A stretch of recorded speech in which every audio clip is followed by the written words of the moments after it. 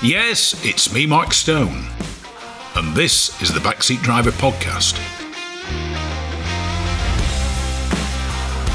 I'm sat in the National Centre for Motorsport Engineering at Bolton University with the director, Mark Busfield.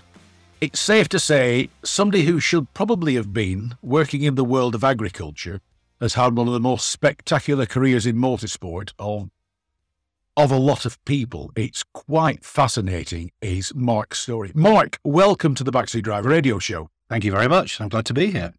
Now, from making somebody a cup of tea one afternoon, how did you go from agriculture to at times, the absolute pinnacle of motorsport? Okay, so it's a long story. So let's start at the beginning. When I was back at school, I was doing sixth form, and the idea was my career path was to take me to agricultural college, and I'd applied to go to Askham Bryan. I was tinkering in the garage one afternoon, and a friend of my father's came round, a guy called Tony Fall, who was a works rally driver, and at that time was head of the Opel Motorsport department in Germany. So my father was out, so I made him a cup of tea, and he watched me faff around in the garage for a good hour, and I was fixing the lawnmower, bike, whatever it was. Can't remember. But anyhow, he went in when my father arrived and explained to Dad that they were looking for an apprentice for the rally team in Germany, and would Mark consider potentially moving to Germany. So the subject was born at dinner that night, that Tony was looking for an apprentice and would I consider, which would mean leaving school early. So the answer was, of course, absolutely. So the only prerequisite that was needed was a driving license. So this was in December. My birthday wasn't until April. So 6 days after my birthday, I took my test and left to Germany a day after that. And the rest is history. Right. So I never ever looked back, really. I mean, it was the best opportunity. Very fortunate. I was given the chance to be an apprentice for a world team. At that time, the World Rally Championship was very much televised. It was very much in the limelight. It was the highlight of the start of Group B. So we were working on the Manta, but the Quattro came along, then the Turbo, then the Peugeot, then the Lancia. So yeah, very, very, very interesting times. And it really, at that time, starting as an apprentice, I made a lot of tea. So I was obviously proved I was good at that, but progressed as we moved back to the UK with what was GM Dealer Sport, doing British Championship and some European and World events with Jimmy McRae and Russell Brooks, and then doing into the World Championship later with the Astra, with Malcolm Wilson, Louise Aitken Walker and such like. So yeah, fantastic times. Really, really enjoyable. Now, the interesting thing was you mentioned Jimmy McRae there. Also, Harry the Man Vatanen, the late, great Henry Toivonen. Yeah. So you could appreciate what the drivers required from their cars. They strapped you in the co-driver's seat with all three to make sure you knew what was required. I mean, what was it like riding with these guys? Mental. So if I go back to, I joined the team. We'd spent 2 or 3 weeks in Germany preparing the cars. And the first event for me was the Acropolis in '83, which was the first ever event for the Manta 400. Which back then was sponsored by Rothmans, so it was the Rothmans livered cars. Prior to any World Rally, there was like a precursory test venue, so we would go to a private shakedown, for want of a better word, and we would put all the parts that we knew were going to change during the event into a car, do a few kilometres, then change the oil, so gearboxes and axles. Back then, they were using rally cars for recce cars, so the Manta was the rally car for the event, but we got a load of Ascona 400s as well, so there was probably 7 or 8 rally cars at this venue. We were changing components and just running them in. So we'd done that for pretty much all the day. It was getting towards the end of the day, and a couple of the guys said it would be a good idea to put Mark in with Jimmy just so he knows to make sure the wheel nuts need to be tight.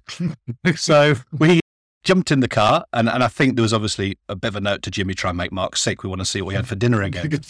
So we were driving around what was an old quarry with a narrow road around it, and Jim drove a right-hand drive car, so I was sat on the passenger side, and he was going clockwise around the quarry, so it wasn't so bad. He got the drop on his side.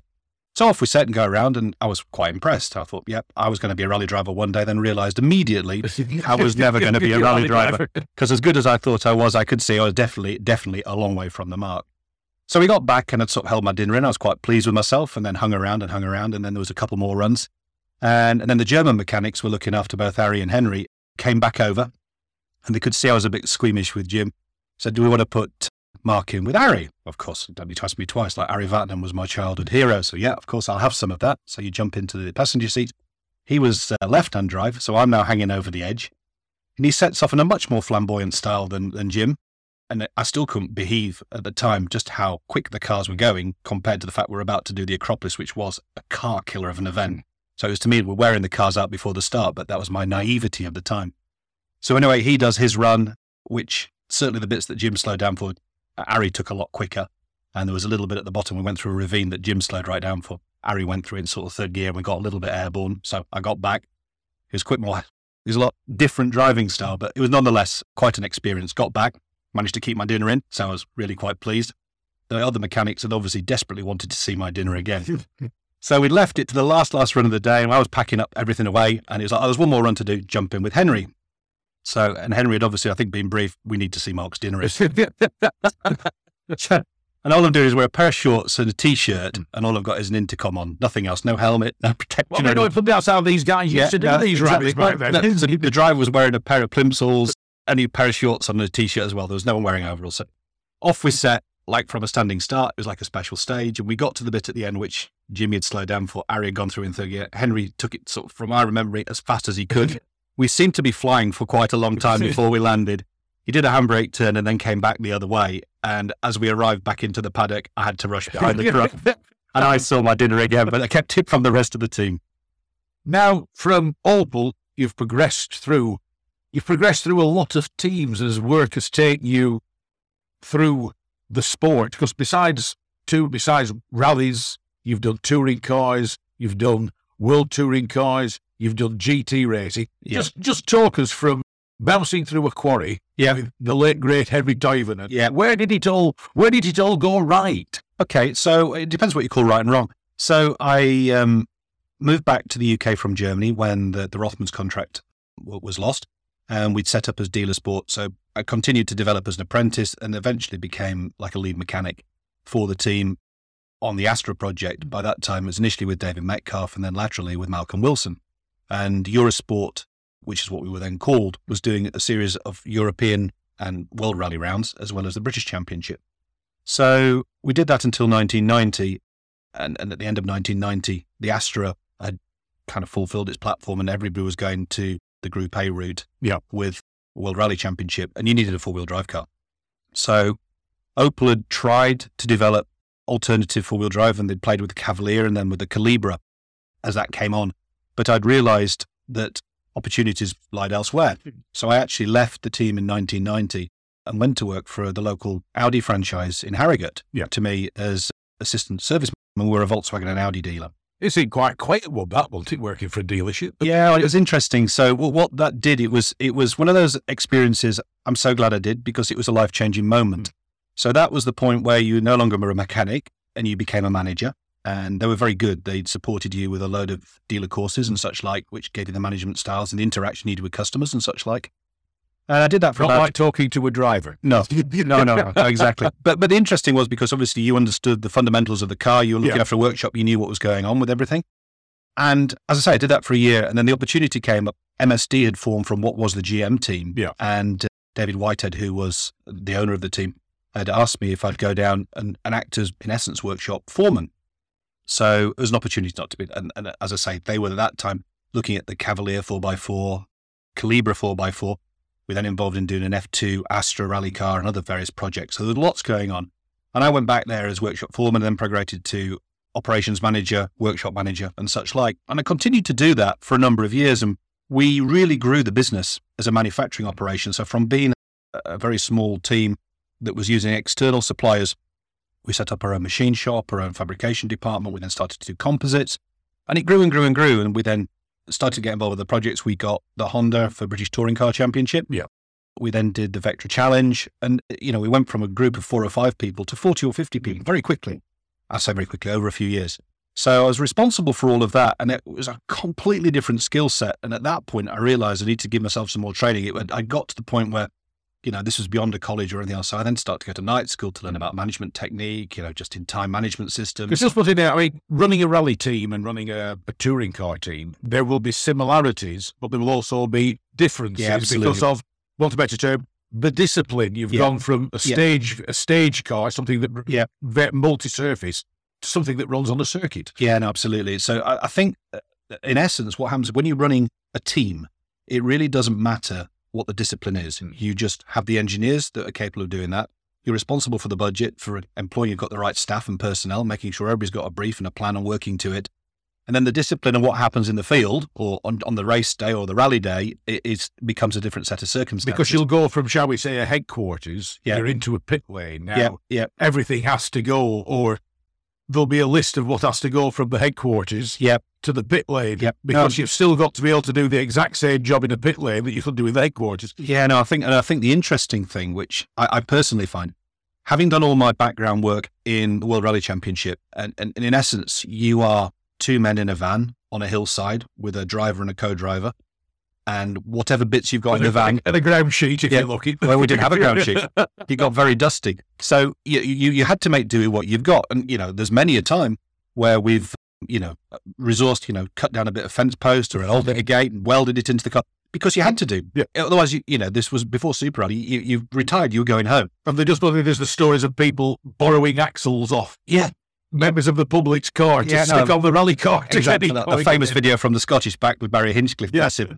Yeah, when they borrow a guy's Capri axle to put underneath that. Yeah, I mean, those I've experienced. Go back to the World Rally Championship when we were running with the Hyundai team with the Accent. We were doing an event. It was very wet. It was Portugal. And we had the wiper motor was mounted to the floor of the Accent on a bracket. And it was pouring with rain. It was like torrential. Anyway, the bracket failed. So the wiper motor was free to roam. So Kenneth, in his innovative way, decided he was going to while he was waiting for the stage control, whittled down some sticks and some tie wraps with the kit he had in the car and made this super Lagira supporting bracket to hold the wiper motor. He came into service and the one job was, look at the wiper motor, I think we need to make a new bracket for it. The engineer of the time looked in, he said, we couldn't do anything better than that. So we left him with a wooden wiper motor bracket for the rest of the event, and it never failed. It was absolutely perfect. So, but it is that sort of innovative way of just doing what you can do with what you've got. And I think the good thing was, from the rallying perspective, where you had everything you needed, when you take that ethos then to circuit racing, which was then not as professional as it is now, whereby, you would have had all your parts pre-run and everything else. Taking that to circuit racing then raised the level of circuit racing as well. And certainly when I was doing British touring cars in the 1990s, and there was so much money being spent, there was 8 manufacturers doing the championship, and they were all out to get the fastest time. You wanted to be the quickest at the end of the test day on CFAX. Yeah. You were all throwing tyres to get purple sector to be on CFAX at the end of the day because that was selling cars. But that sort of rallying background really did stand you in good stead. Yeah. And I think there was no detriment to that. And, it really did raise the professionalism. Unfortunately, all it does then, the more money you can spend, if there's an undefined amount of money, you spend more money. Yeah. And it just raises budgets up, which then unfortunately forces manufacturers to go elsewhere because it's too expensive for them. Yeah. Because ultimately there's somebody sat there, a bean counter, shall we say. Look, somebody said, here, hang on. No, I mean, we've had a situation. Obviously, our budget when I was looking after touring cars for RML. So that was RML designed and built the car in conjunction with NME, who were based at Didcot, and they were overseen by Alec Poole.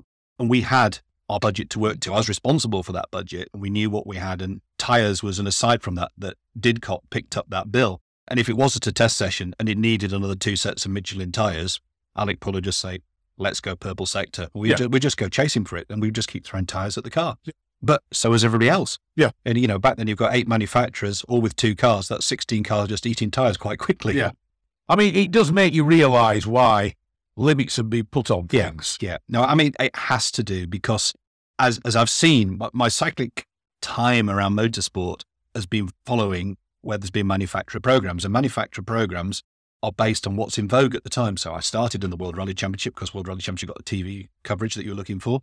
And many manufacturers are doing that. Unfortunately, after Henry Toivonen's death was kind of the icing on the cake where everybody realised Group B was out of control. So, I mean, the Group B cars were staggeringly spectacular. They were. I mean, they were actually faster than Formula One cars. Yeah, no, well, allegedly, and I don't know how true it is, they say that Lancia did a test at Estoril with Henry driving the car on slick tyres.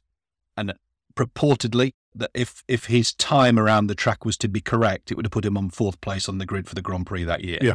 Which is mindless. I mean, if that is true, and there's no reason to not believe it because of what you know from what the cars had and the performance that they were running on that car, it is quite likely. And there's a story about Michel Moutin at Sport Quattro being asked to slow down for, they were filming it, and the two what were regarded as two of the world's fastest helicopters couldn't keep up with it down a forest stage. Yeah, no. Yeah, well, I can believe it. Yeah, I can believe it. And the cars were ludicrously quick. And the problem was, it wasn't the problem with the cars, it was the problem the spectator controlled. So it was. I think it's Italy. Was it Italy where it was a mark of bravado if you could touch one? No, I know. It was crazy. I mean, I remember servicing on these events, and you physically couldn't get from one stage to the other because the cars were parked so poorly everywhere. You know, we've had a situation where we've had to drive through. We had quite a large van, and some of the police have actually asked us to push our way through. And you've pushed through cars, actually pushing them out of the way with your van. But the police are actually waving you through because they're trying to clear the road.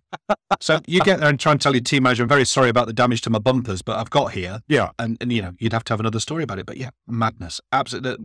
But yeah, the car performance was getting so quick, and inevitably, as was the case, it's happened in Portugal, there'll be contact with the car and spectators, and there'll be fatalities. And you know, fatalities for spectators and then fatalities for drivers, something had to be done. But there was a knee-jerk reaction, and Group B was killed overnight. The one thing I would say, though, I know the spectators were out of control. It showed that era's passion for the sport. Yeah, no, absolutely. It was I think probably F1 was struggling to come anywhere near that level of popularity. Yeah, no, it was. And again, it was down to the television, the media.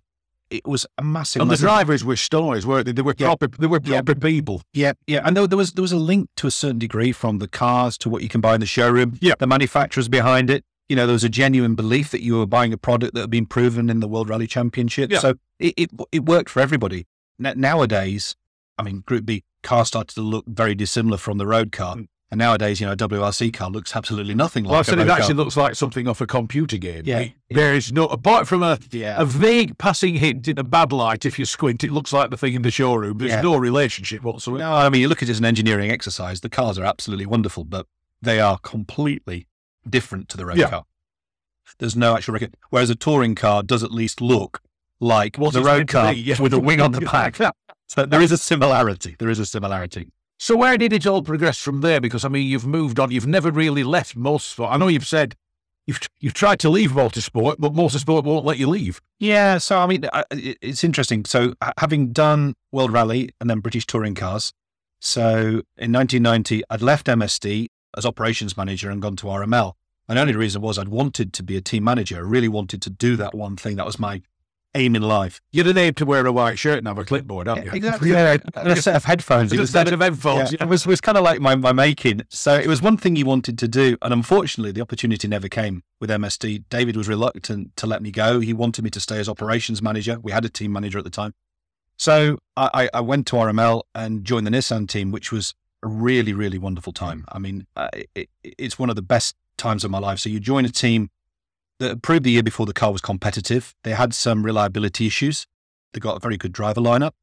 And at that time, touring cars was very much under the spotlight. So we started with what was proved to be quite a quick car.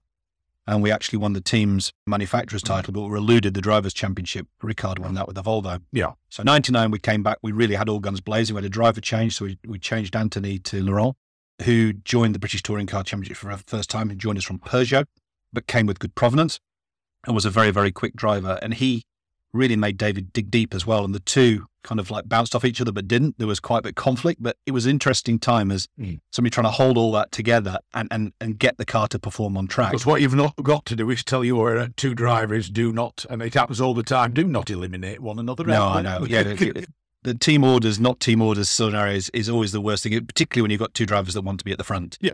And, you know, you've got to make sure that both drivers are sharing data and we're learning from each other, and you are making sure you are staying ahead of everybody else and not fighting against each other, which is sometimes also very difficult.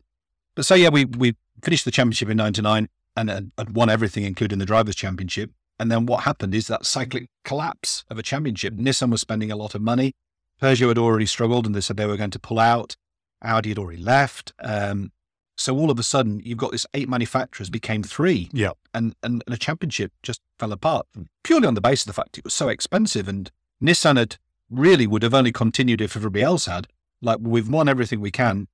All we can do is get worse. Yeah. So they pulled. And I think the thing is then when you start to try and pull privateers in, the privateers suddenly realise why the works teams have dropped out because... Yeah. Well, I mean, if a works team can't afford it, a privateer team probably definitely can't afford it. Well, interestingly, I know John Cleland, he obviously bought his old touring car.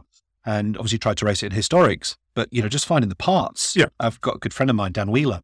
He bought an old Nissan that was from 97, an old Reed car, and he's been running that in historics. Again, finding the parts, finding the hardware, they need constant care and attention, and they are very expensive things to run. Yeah. It's not the something you can just fire up once a year and take out for a spin, because the resonance and everything else, things just shake themselves apart. And it is the way it is. And all we did back then was you just keep fitting new parts to the car, which, and all those new parts, if you've got new parts, are still now 21 years old. Yeah.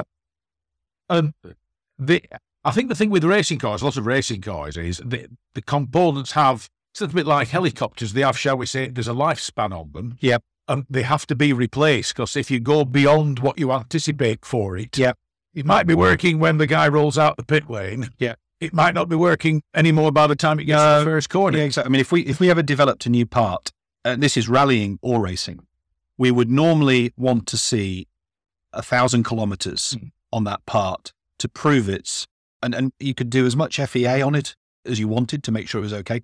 We'd actually do dynamically 1,000 Ks. And once it's done 1,000 Ks of like what you would call race or rally speed. Yeah, no, absolutely. Don't just drive it round for 1,000 kilometers. Yeah, no, exactly. And then likewise, it's safe if it was rallying, you do 1,000 Ks on an Acropolis stage, but not on a San Remo gravel stage, and a tarmac stage rather. So you'd make sure the car was put through its paces. And what would do, once you'd actually done that, you then obviously sign that off and do it. If we ever had a new part that you knew was performance related, whereby you really could make a significant difference, you'd have to get, theoretically, board level decision. Are we going to run this part on the car because it may fail? Yeah. And what you would probably opt to do, as it has in the case, certainly in rallying, you'd put it on one car only. Yeah. So the benefit to the driver, if this works, you're going to get performance advantage. Yeah. But don't come crying to us if your car's parked to the side, it's to broken suspension, which could happen. Yeah. So, I mean, it'll be funny, you do hear this, especially, you used to hear it a lot in Formula One. Driver B's car has this new part fitted to it. Yeah. Driver A's doesn't. Yeah. And that is the reason. Yeah, no, absolutely. Well, and likewise, you also have the scenario whereby, say, Grand Prix or rally, one car falls by the wayside because that's had a terminal problem.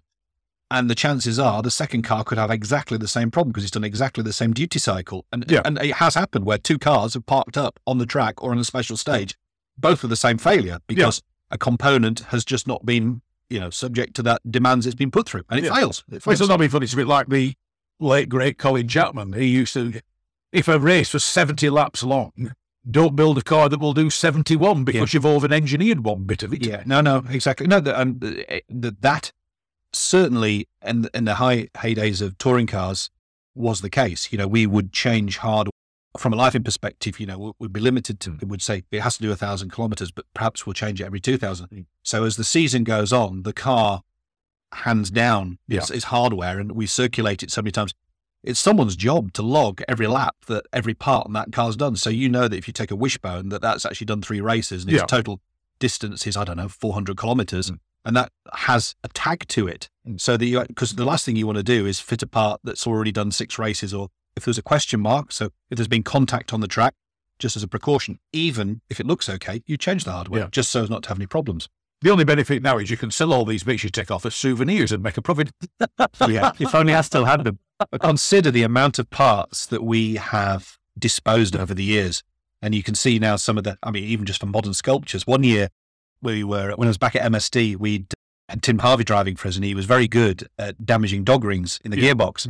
So we had this bucket of damaged gears. And one of the mechanics thought it'd be an excellent idea, a young guy called Steve. So he welded them all up as a sculpture and made like a gear man. Yeah. And we presented it to Tim at the end of the season party. He's going, here's your gears back. Now, after all that, you're now director at the National Centre for Motorsport Engineering here at Bolton University. How did you end up here? And it will seem quite a quiet life in its own way now, won't it? Well, yes and no. It's interesting. So having looked after these teams for a number of years, and I've obviously been very involved in the recruitment process, and that's recruitment for all team members, including engineering staff. And I've always really struggled to find good engineers, young junior engineers. And it's always nice to have a good case where you've got a good junior engineer who's joined you and progressed with you, and then you've seen them grow and flourish. And I work with many engineers that have gone on to done really good things. So it's from that experience of struggling to understand what students had and needed, the opportunity when offered to come and work at a university and grow the graduates who are going to be the engineers of tomorrow with the industry backing, thinking from the employability perspective and what weaknesses I'd seen from the ones that I'd had, it brings a whole different ethos. So yeah, I mean, we're here now. This is the 4th year I've been here, brand new purpose-built facility. And we have a USP, which is on top of all the theory, we let the students actually get involved practically, and we give them internships within industry. Because one interesting thing is when you walk into the foyer of this building, you're under no doubt what it's here to do. It's full of racing cars, proper racing cars. Yeah, no, so we're fortunate in a way. So we have many collaborators and people who support us by loaning us their hardware. So we're very fortunate in a way that we have this opportunity for a diverse range of cars. So we've got loads of things down there, none of which we own, all on loan. Do you get to race them? Yeah, we do. So the Ensign project, so we've got Formula One Ensign down there from 1981, which actually won the British Formula One Championship with Jim Crawford, who was a Boltonian. So there's a Bolton link there. We ran that last year in the Masters race at Brands Hatch with Johnny Herbert, and the plan is to race it again this year at Silverstone. So there's a load of students down there at the moment putting that car together. We've had to do a full winter rebuild. So that means taking everything back. All the parts need to be blasted, crack tested, any repairs. So the students here realise what a rebuild on an F1 car is. Yeah, no, absolutely. Yeah, no. So, I mean, and it's important that we get the students involved, because the one qualm I had over the employability perspective of graduates, they were coming out with a load of theory and they're very good with a laptop, but they weren't that practical. Sometimes their designs, if they were a design engineer, we once had an engineer who designed, we gave them a part which came with a bracket, and then they made a bracket to suit the bracket. Yeah. Why did you just design the one bracket and throw the other bracket? I was like, I didn't know I could do that. So it's that thinking outside the box, but also becoming involved, having a team, and certainly a modern day involvement, all teams are small. So even as team, I'm quite happy to arrive at the track, help wash the truck, set up the garage, put the board in, the flooring down, all that stuff that nobody ever sees. But that day of setup. Plus that all-important thing, the kettle. Yeah, exactly. Well, the first thing was always get the urn on. So get the urn. And make sure you got some fresh milk, because it's important. There's nothing like a good cup of tea from Earl. Even at my age, I'm still good at making tea. In fact, that's one thing throughout my entire career I've done really well is made the tea. Exactly. Tea and coffee. So everything else, pull down tea sponsorship. I mean, you surely need to be able to get Lancashire Tea or Yorkshire Tea as a sponsor. Yeah, and I never really thought about it. Yeah, it's one thing you'll find in everyone's pit garage. It's one product, as well as oil, you'll find in everyone's garage. Yeah, no, exactly. So now the burning point was that many didn't want to get their hands dirty, didn't want to be involved, and we're a little bit elitist. So what we try and do, or what we do, is make sure that everyone coming out of here has had the experience and understands cause and effect of change, how their designs can be done, how to manufacture different things. So we try them in all areas. So they understand how to design a car, how to manufacture it, the various manufacturers. You're going to fabricate it, you're going to cast it, you're going to print it, you're going to make it as a composite part, or an element. I think that's the thing now with modern technology. It appears first on a screen, really. Well, yeah, I mean, the Formula Student Project is quite interesting. So the students have finished all their assessments now, so they're now fully committed to building a car for the race at Silverstone in July. So they last week welded up the chassis, and that was all done. And now they're obviously putting suspension on the car, but they need to sort out the clevises and the interaction. So they've got all the drawings and they've printed it. Yeah. They basically made it a 1-to-1 scale print. Yeah. So they actually are doing everything real time, which, I mean, I'd have dreamt for that when they should have done that 35 years ago. Nothing. I mean, we had CAD was cardboard aided design. Yeah. Whenever if I go back to my days when we did the homologation for the Calibra, our suspension at that time was actually made by Pilbeam, racing designs, Mike Pilbeam from the Hill Climb days. And quite often he didn't have the original hardware. So I had an engineering blueprint. Yeah. And I would actually physically make the part in cardboard, spray it in black paint and photograph it for the homologation photographs, because you couldn't tell. It was a black and white photograph of a cardboard part. Yeah. But if it was a suspension bracket or an engine bracket, whatever it was, you did that and then, for sure, the real parts would come, but you'd have to do the homologation pictures often before the original thing was. Now, if somebody had given me the option of putting a machine and printing one overnight, happy days. Absolutely fantastic. Yeah. But I'd have never been as good at making cardboard parts as I am now. No. Well, I mean, the great thing is somebody who comes here can take part or try and work out if they're capable of, and then they'll learn how to become involved in all aspects of Motorsport, because the one thing you try and get through to people about motorsport, it's not, everybody thinks they should be, if you're in motorsport, you've got to be a driver. Yeah. You're not, many a time you won't be good enough to be a driver. As you said, you discover you were never going to be a good enough. I found out my first time I sat in a car. The 3 people showed me I was very inadequate. So do you tell people, do you show people, look, this, you have an interest in motorsport, this is probably going to be your best direction in it? Yeah, so what we do is by giving them the opportunity and by having the diversity in the course, so we've got 3 years to try and teach everybody how, regulations, how to design something, what materials you can make it from, how you make it, how to make it go quicker, simulation. I mean, it's a massive amount. And what you tend to find is that because a lot of our students would like to progress into Formula One. Yeah. As soon as you get into that discipline, you become a very niche person. So you will become a specialist in hydraulics or aerodynamics or whatever it is. I don't think people realise this. If you're at the pinnacle, be it Formula One or sports car racing like Le Mans, there are mechanics who specialise in one small part of that. All areas, exactly. And you do need that. But what you need to do is ensure that once you've made your bed, as in you've made your career path, you're happy with that. Yeah. Because you're working for a long time in life. So, if you're going to work for 40 or 50 years, you want to enjoy what you're doing. You want to enjoy there's longevity in that. Yeah. And it's also thinking of future-proofing. So, here we are now in this world of change with a greener environment. Yeah, we might have got some DFV Formula One cars down there, but you've also got to consider electric hybridization, range extenders and so on and so forth. So all of that, and no one's really sure. There's obviously, everybody has a personal opinion on which direction we're going to go for the greener environment. The government's pushing us down an electric route. We all know that if everybody had an electric car, many won't be able to charge it. Yes. We haven't got the power capacity to do it. Yes. Even if you put solar panels on the roof, you're struggling. So there has to be a definitive longer term. Don't get me going on. No, don't worry. I don't intend to turn it into green agenda. But what I'm saying is we have to make sure that evolution of the course, so we're launching electric vehicle courses. We have to stay, we can't sit on our laurels and just keep churning the same stuff out year on year because industry's changing. I use printing as an example. We've invested quite a lot in additive suites and I've seen the benefit myself, and literally you saw earlier, we had the Fun Cup car down there. So we tested that 2 years ago before the Spa 25 and it was a stonking hot day in beautiful Alton Park, 35 degrees and the driver came in and he was profusely wet through. Yes. And he said, it's bloody hot in here. So a couple of the students were like, oh, is there any regulations say you can or can't fit a vent? And there was a certain amount of scope. So they decided they were going to fit, in essence, a funnel system with an elbow that came in through from the door mirror. Anyway, they did a design themselves, uninitiated, and I didn't even know about it. Got one of the guys to print it. Can we fit this and try it? Absolutely. Happy days.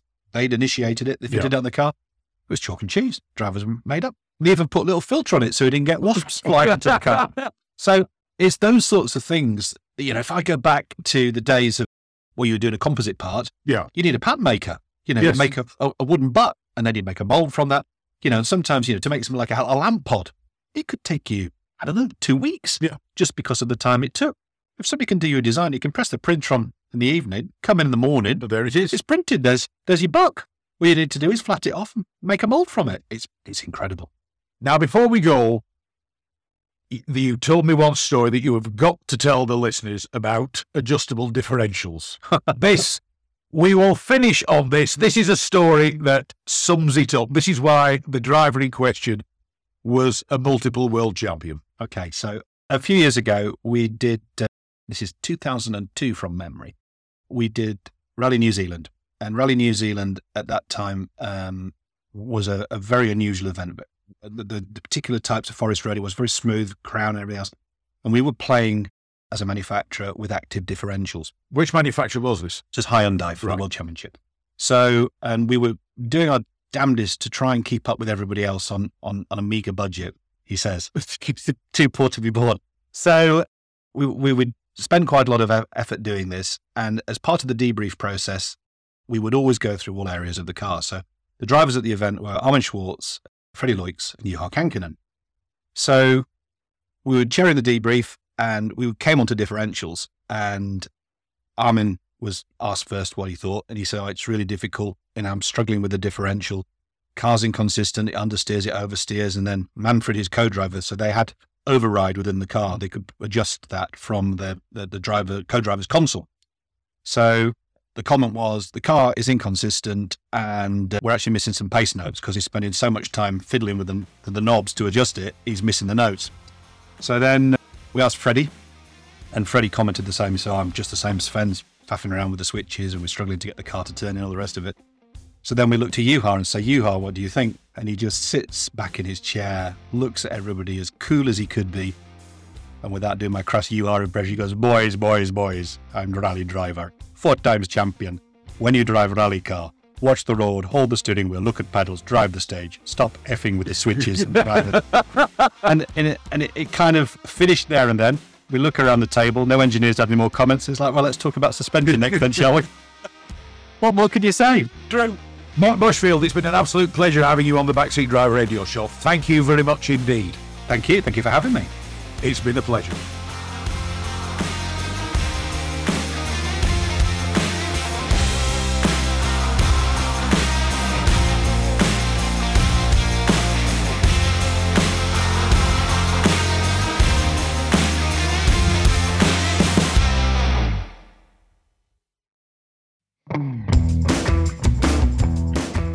Rarely beaten on price, never beaten on service. Whether it's cars, bikes or commercials, Hodder Tyres are the best in the business. And when it comes to tyre expertise and advice to supplying the correct tyres for your vehicle's specific requirements, nobody comes close to David Lakin and the Hodder Tyres team. So give them a call on 01200 613 192 or visit the website at hoddertyres.co.uk.